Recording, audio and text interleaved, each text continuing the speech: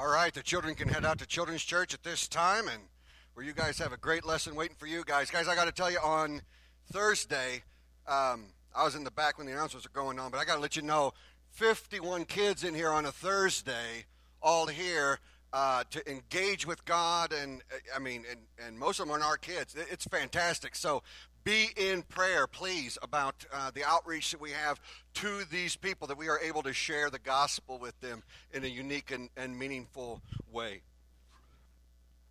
Well, we're going to continue on looking at the topic of the spiritual exercises. People call them spiritual disciplines. I'm going to call them the exercises because I don't know why, just exercise seems to be a little bit better. Last week we talked about the first one, which was the topic, the exercise of listening, paying attention. We talked about how God is talking to you. He is talking, and He is talking to you. That you need to make yourself available. That happens two ways. One, you set aside time in your day where you are allowing God into your life, and then you also allow Him the right and the privilege, which is His, to interrupt your day whenever He so sees fit. And we talked about ultimately you need silence in order to listen. A one-way conversation is not a conversation, it's a soliloquy. That's why there's two different words for it. God is looking for conversations where we are not merely speaking to Him, but we are being spoken to. We need to find a quiet place and empty our minds and empty our mouth. Well, once we decide that we are going to listen, and you had those exercises. So each week, you'll see in the bulletin, right on the front is the sermon notes, and on the back are the midweek exercises you can do to participate in some of these exercises or to get started if you don't know how. It's also on the church app. Yay, plug. It's also on the church app. The notes are there. Everything's there. Take it with you everywhere. If you lose the sheet, big deal. It's in your phone because we try not to lose those things. They're expensive. Once we are listening, when God is speaking, the next spiritual exercise is what we need to focus on, and that is discernment. Discernment. It's not a word that we use a lot in modern time. We just don't use it very often, but it is a critically key component of the Christian lifestyle. If God is speaking to you, if you hear Him, then the question comes in. Whether you hear Him audibly, whether you hear Him internally, you feel a leading, whether you're reading the Scriptures and you come across something and you think it's speaking to you. The question is, how do you know it's God? That's where discernment comes in. It is great to hear. We just got to make sure the source is right. See, in 1 Timothy chapter 4, verse 1, it says, "Now the Spirit expressly says that in later times some will depart from the faith by devoting themselves to deceitful spirits and teachings of demons." He's talking about in later days. People, if you do not realize, we are 1,900 years latter. We are in the later times. He says that in those later times, as we draw nearer to the return of Christ, what we're going to find is that there are those among the faith, those who are Christians, those who have known the truth, who are going to allow themselves to be drug away from sound doctrine and proper teaching. And they will turn and devote themselves to the deceitful spirits and things taught by demons. Now, for most of us, that's really hard to believe. Let's read the next passage, and then I'll go on. 2 Corinthians 11, 13 to 15. Paul is talking about men who are coming into the church in Corinth and teaching them things that Paul did not teach them. He says, "For such men are false apostles, deceitful workmen, disguising themselves as apostles of Christ. And no wonder, for even Satan himself disguises himself as an angel of light. So it is no surprise if his servants also disguise themselves as servants of righteousness. Their end will correspond to their deeds." What these two passages put together tell me is that There are deceitful spirits, deceitful workmen who present themselves as angels of light, as messengers of light, as messengers of righteousness. But what they're doing is they are actually teaching you to abandon the faith. And it only makes sense because, listen, most of us as human beings, we want to be good people. That's what we want. We want to be good. We want to be thought of as good. We want to do the right things. Even people who are doing the wrong things are doing them because they believe that they are the right things, or they have convinced themselves or deceived themselves. No, if Satan popped into the room right now and said, hey, I need some people to join me. We're going to go kill some babies today. Who's in? Not one of us is going to be like, oh, yeah, sounds good. What he does is he presents himself as an angel of light. He takes the truth, twists it just enough that it empties it of its power. And it's twisted just enough that it sounds right, but it isn't. And that's what he does. He just slowly twists the truth over and over again until we end up believing a flat-out lie. So whether we are reading the scriptures, how do we know? How do we know that what we're seeing and what we're understanding, how do we know that that's from God? Again, you might think, well, it's scripture. Surely, no, that's fantastic, except in Matthew chapter 4, where Jesus is going, he goes into the wilderness, right? And Satan appears to him, tempts him 3 times. Do you know what he does all 3 times? Quote scripture. Satan has had millennia more than you have to study that book. He knows what it says, and he knows exactly how to twist it. He's practiced on millions. So we've got to be on guard. Discernment becomes critical to who we are.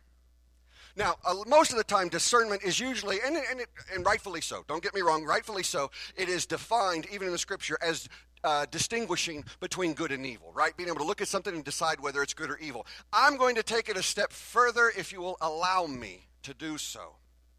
And this is the definition I want to throw up there of what I see and I understand discernment to be. I think it's a little broader than that. Whereas, yes, it's distinguishing good and evil. That is a part of it. It's bigger than that. Here it is. Discernment is discovering the unseen reality and origin of a word, an action, or a situation. It is seeking and discovering the unseen reality and origin of a word, of a action, or a situation you may find yourself in. There was a guy at our first church. I was an associate pastor. Some of you, at this point, I've been here 5 years. I have no idea where I told my stories, whether it was Wednesday night, Sunday morning, or small group, or in our house. I mean, I don't even know. So you're going to hear them.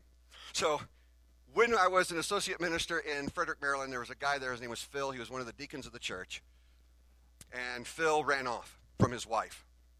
He ran off, but here's the weird thing. He kept coming to church where she was, and they would sit in the same church, but he had abandoned her for another woman. Now, what had happened was, Phil had met this woman at work and felt for her, according to him, ways he had never felt for his wife that he was with.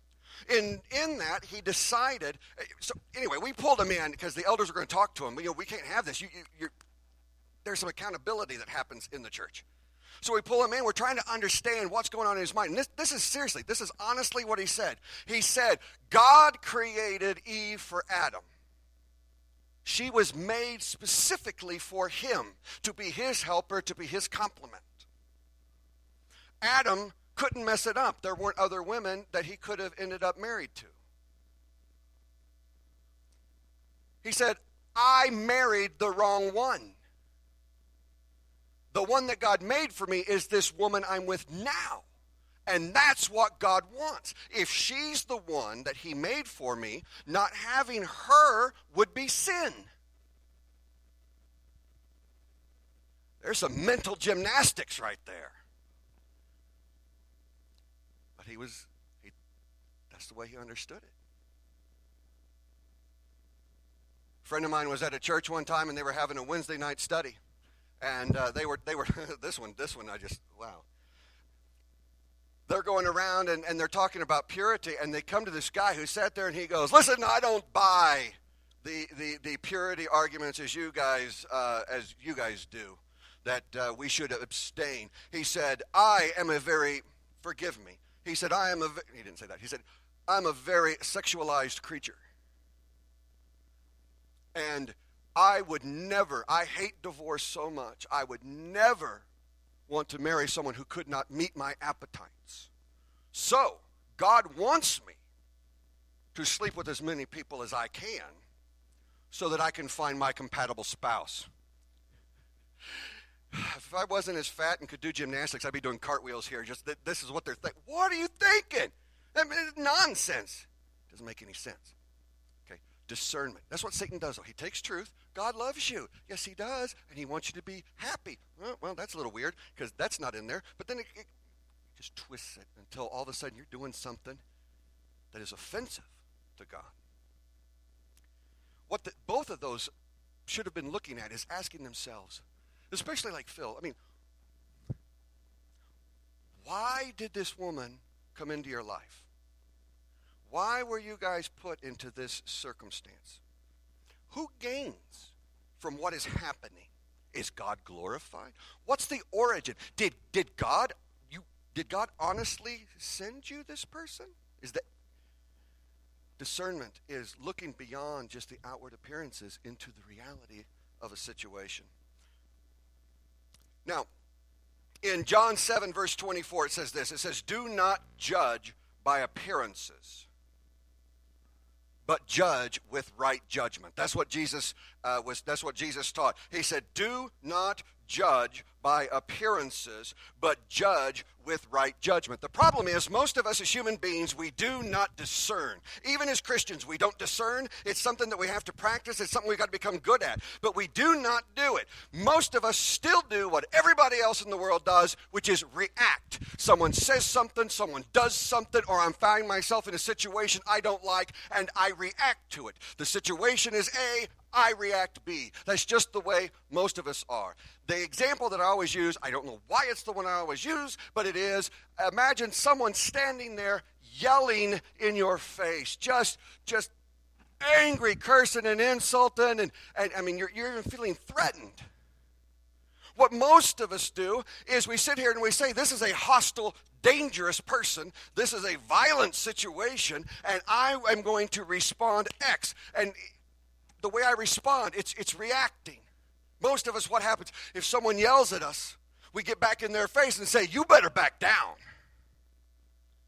You better knock it off. You better stop. Because what we're doing is we're confronting the external circumstance. We're confronting the external actions and the words of this person. But God tells us, do not judge by appearances. And that's more than just the way you dress. Don't judge by appearances. He tells us to look with right judgment. Why is this person so angry?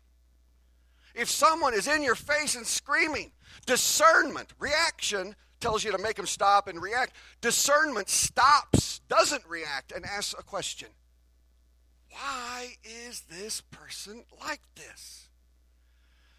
The honest truth, family,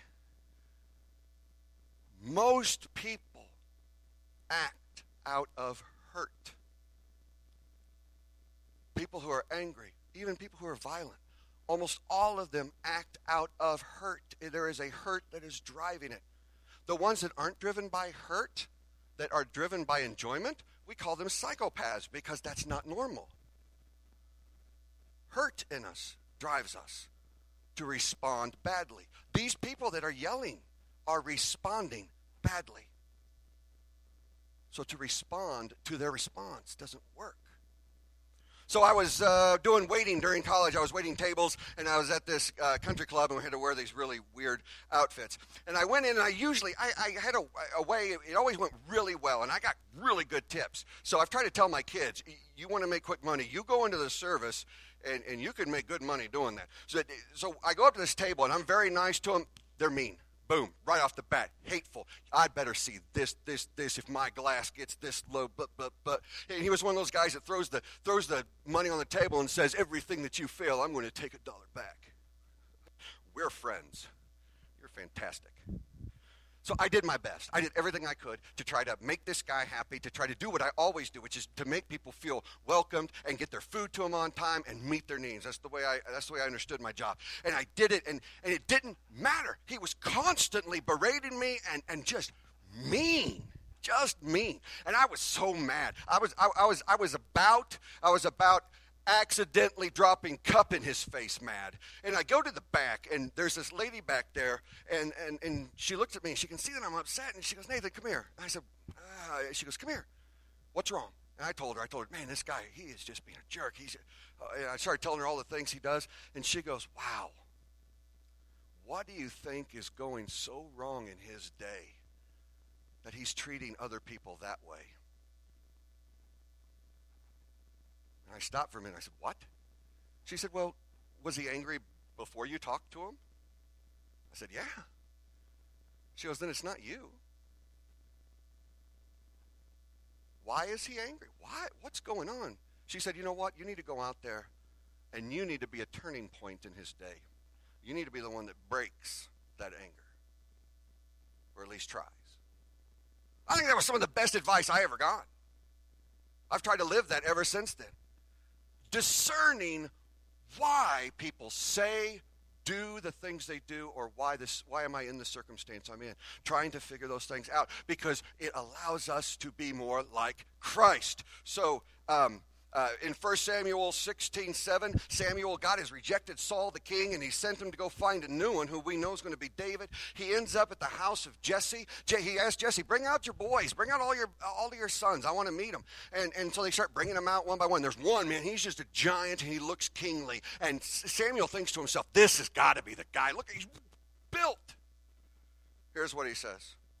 But the Lord said to Samuel, do not look on his appearance or on the height of his stature, because I have rejected him. For the Lord sees not as man sees. Man looks on the outward appearance, but the Lord looks on the heart.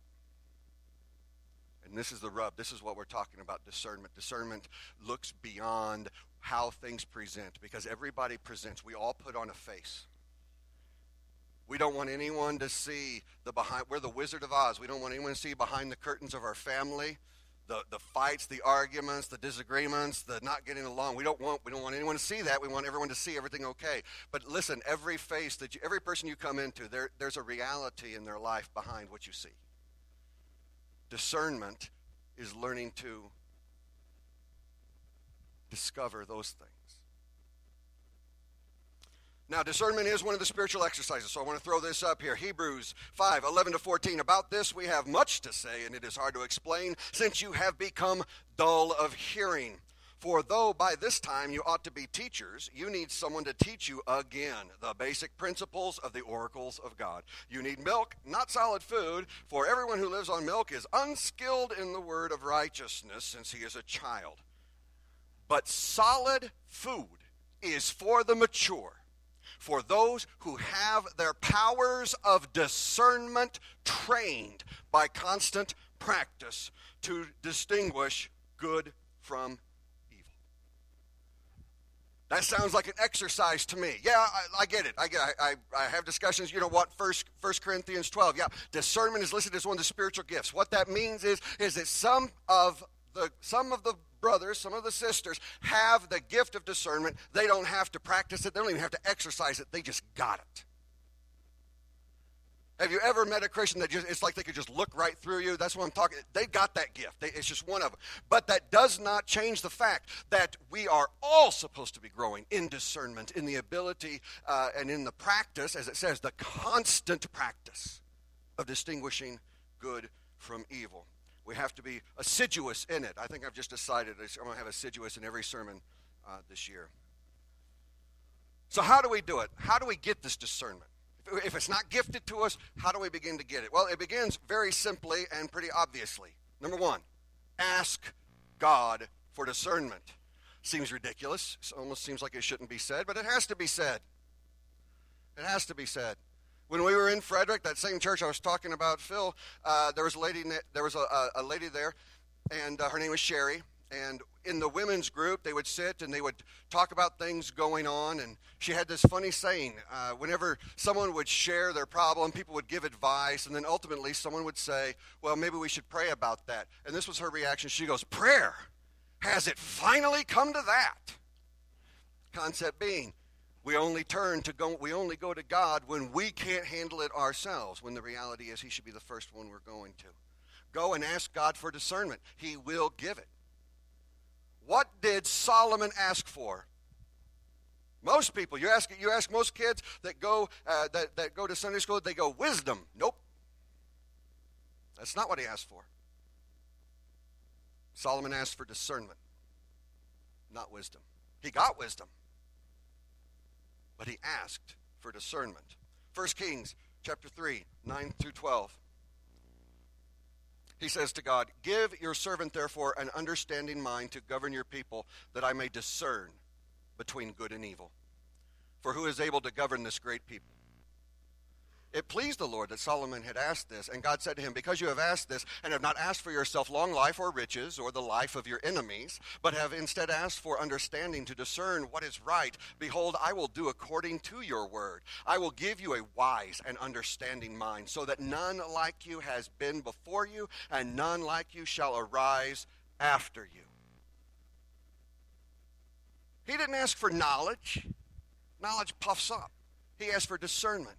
God, let me see right from wrong. Let me see beyond the reality. Because he's going to be the judge, the king. People bring their arguments to him, and he has to decide who's right. He's got to sit and adjudicate for them. And he looks and he says, these people are going to be coming to me. I've got to be able to see through the facade they're putting up. I've got to look beyond the appearances. I've got to see what's really going on. And just right down after this, two women come in who are in the same house. They've both just had children. One of them rolled onto the child and smothered hers in the night, switched the babies, gave the dead baby to the other one, and thought that she was somehow going to get away with it. They bring it in. Solomon is faced with this immediate situation. What do I do? This one says it's her baby. This one says it's the living one is hers, and this one says the living one is hers. He had to be able to figure out how to discern beyond what both are saying it's theirs. Discernment pierces through that veil into what there is, and God gives it when we ask for it. 1 Corinthians 2:14, the natural person does not accept the things of the Spirit of God, for they are folly to him. He is not able to understand them because they are spiritually discerned. Discernment only comes from God. The ability to spiritually discern only comes from God. The ability to truly understand the difference between good and evil. So if you want it, we start with asking him.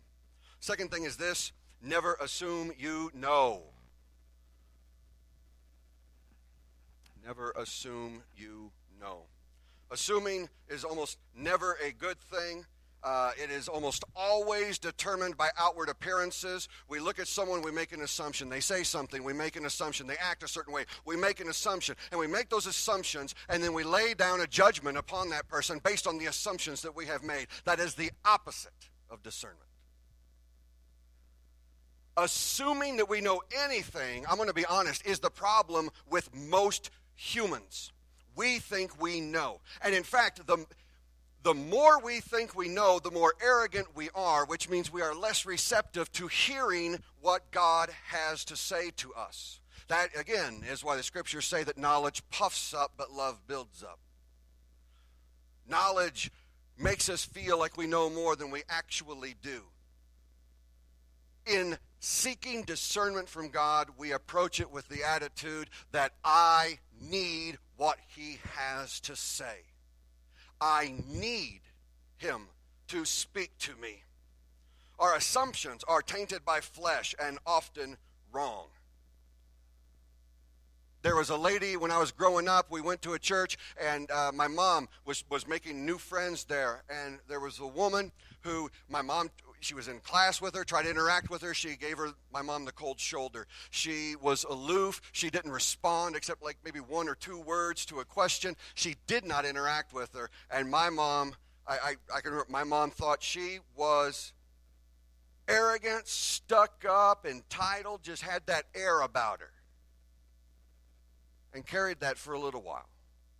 Because that's the assumption. Instant assuming what the actions and the words meant. It wasn't until later she found out that this woman was crippled by a severe introversion. That even in a small setting was terrified of interacting with other people. And out of protection for self, shielded herself from other people. She wasn't arrogant. She was hurt. Never assume the intentions of others. It never works out. Let's look at this. Satan. I want to tell you a little bit about Satan here for a second. Satan in Hebrew, Satan is the name in Hebrew, and it means accuser. He is an accuser. In Greek, it is diabolos.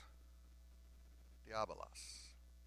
Which means to throw in the direction of, which basically is the same thing as accuse. That you are, haven't you ever heard you're lobbing insults, you're lobbing accusations, right? We talk where you're throwing them around, you're seeing what'll stick, that's where we get it from, devil. Satan, all he does is assume. That's all he does. We are told in 1 Timothy that Satan was arrogant, and it was his arrogance that caused him to fall. It was his believing that he knew better than God, the Creator. He understood the creation, he understood people, he understood heaven, he understood it all. And not shockingly, because he, we are told, was given the greatest wisdom, the greatest beauty. He was the pinnacle of everything that God had made. And so he became very self-absorbed. He knew it all and couldn't be told anything. And he decided he knew better than God, and he went down and did all the things he did. And even when he got punished and God says, you're going to live on the earth, he still walks in and out of heaven, and he is interacting with God. And what does he do? He accuses mankind. Even then, he's sitting here looking and saying, hey, look at Job. Here's this. And all he does is accuse all the time. That's all he does. Accusation comes from an arrogant belief that you already know the answers. That's what he does. He accuses you. He accuses me. Because he believes he knows you better than God knows you. He looks at you and says, look, you're sinful, you're wicked, you're awful. You've made all of these mistakes, you're worthless. And we sit and we look at ourselves and we go, you know what? Everything he's saying about me is exactly right. And God is sitting there going, that's not what I made you. That's not what my son's cleaned all of that off. It's all gone.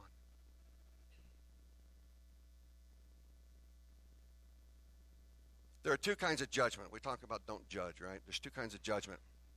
One is discernment. That's another, discernment is a kind of judgment, which is if Phil,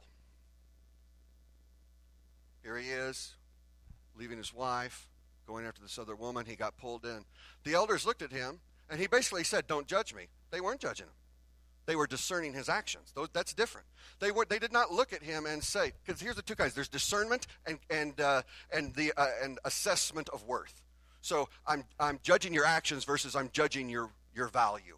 The elders did not come in and say, right now you're going to hell, Phil, because you have messed up. No, that's not our judgment. But they were being discerning. They were looking and saying, Phil, what you're doing is not godly. What you are doing is wrong. we are supposed to discern, but not judge. So Satan does that kind of judgment, the accusing judgment, the condemning one. Discerning is the other.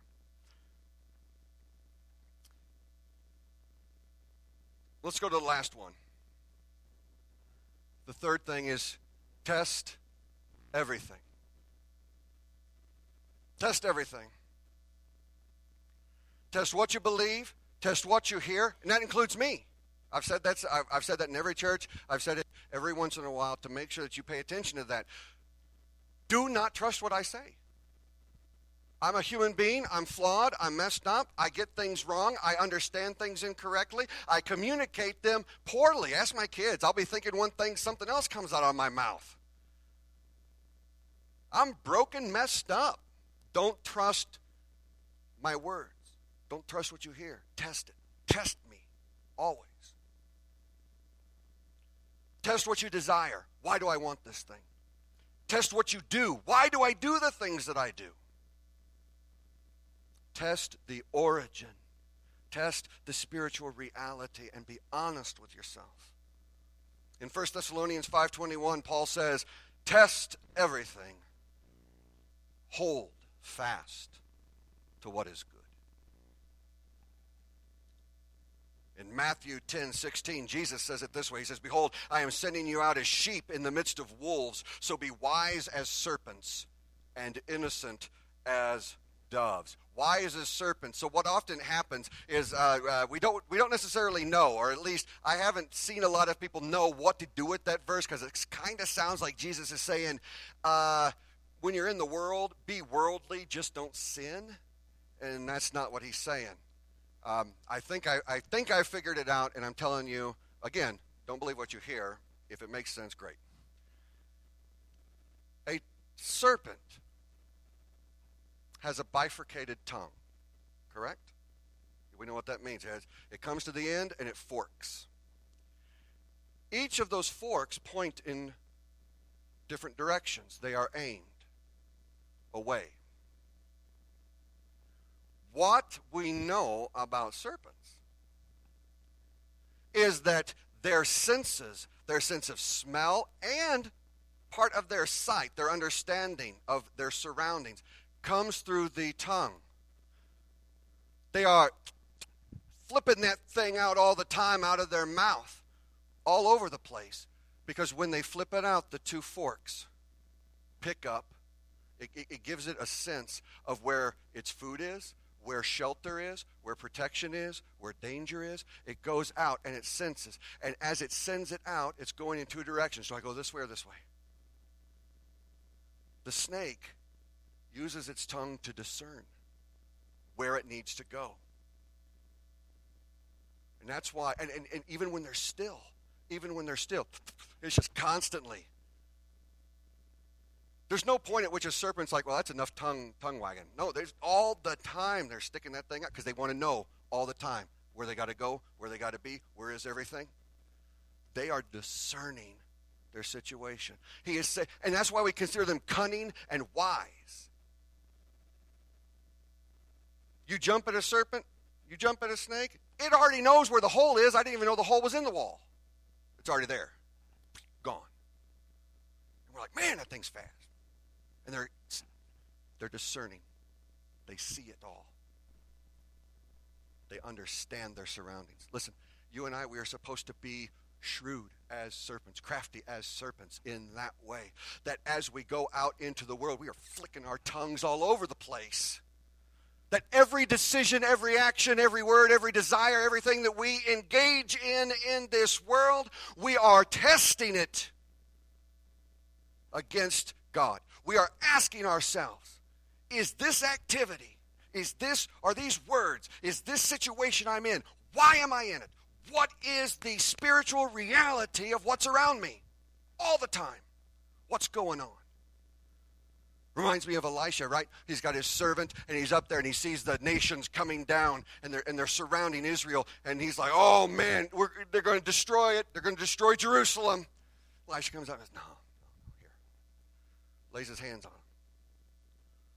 His eyes open. And he sees all around the ridges surrounding the city. Yeah, there's the army of the enemy. But he sees the flaming army of God. He needed to see the spiritual reality that he is in. You and I, when we go out, we need to start trying.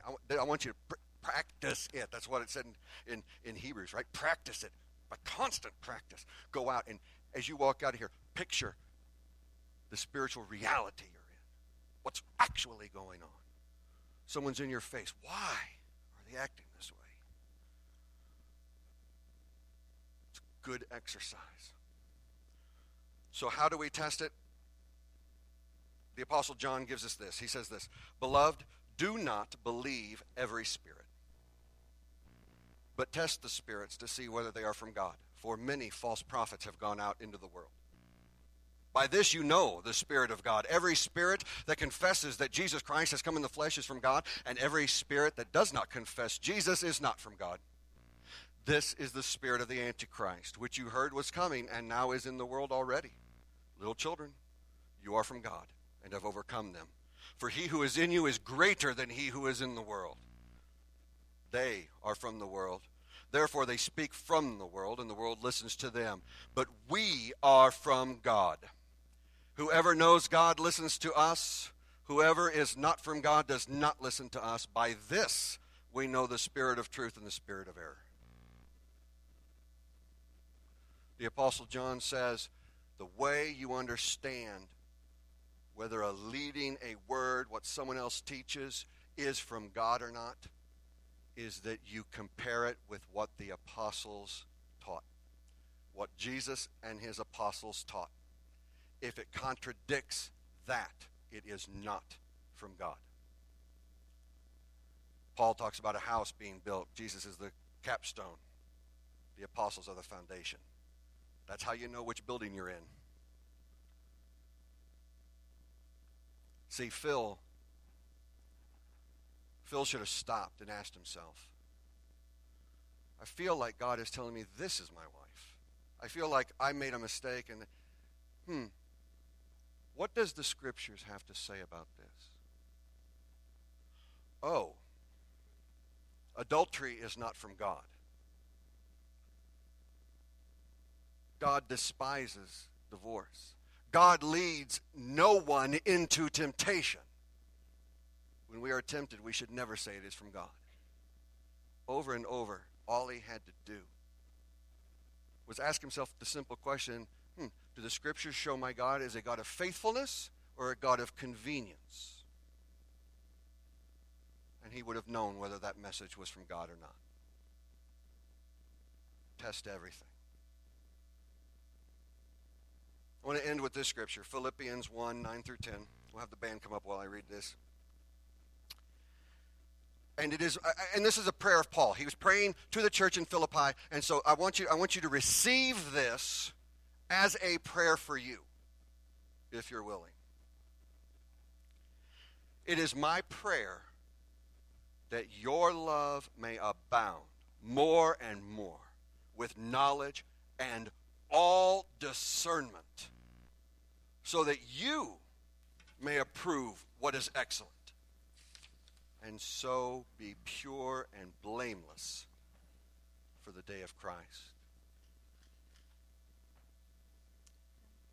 I want to offer you this moment right now, if you feel Christ calling you to confess him as Lord, to wash away sins, whatever it is you feel, that even if it's just the need for prayer, if you hear the voice of God right now, you can know it is from him, because Satan will not lead you ever to God's altar.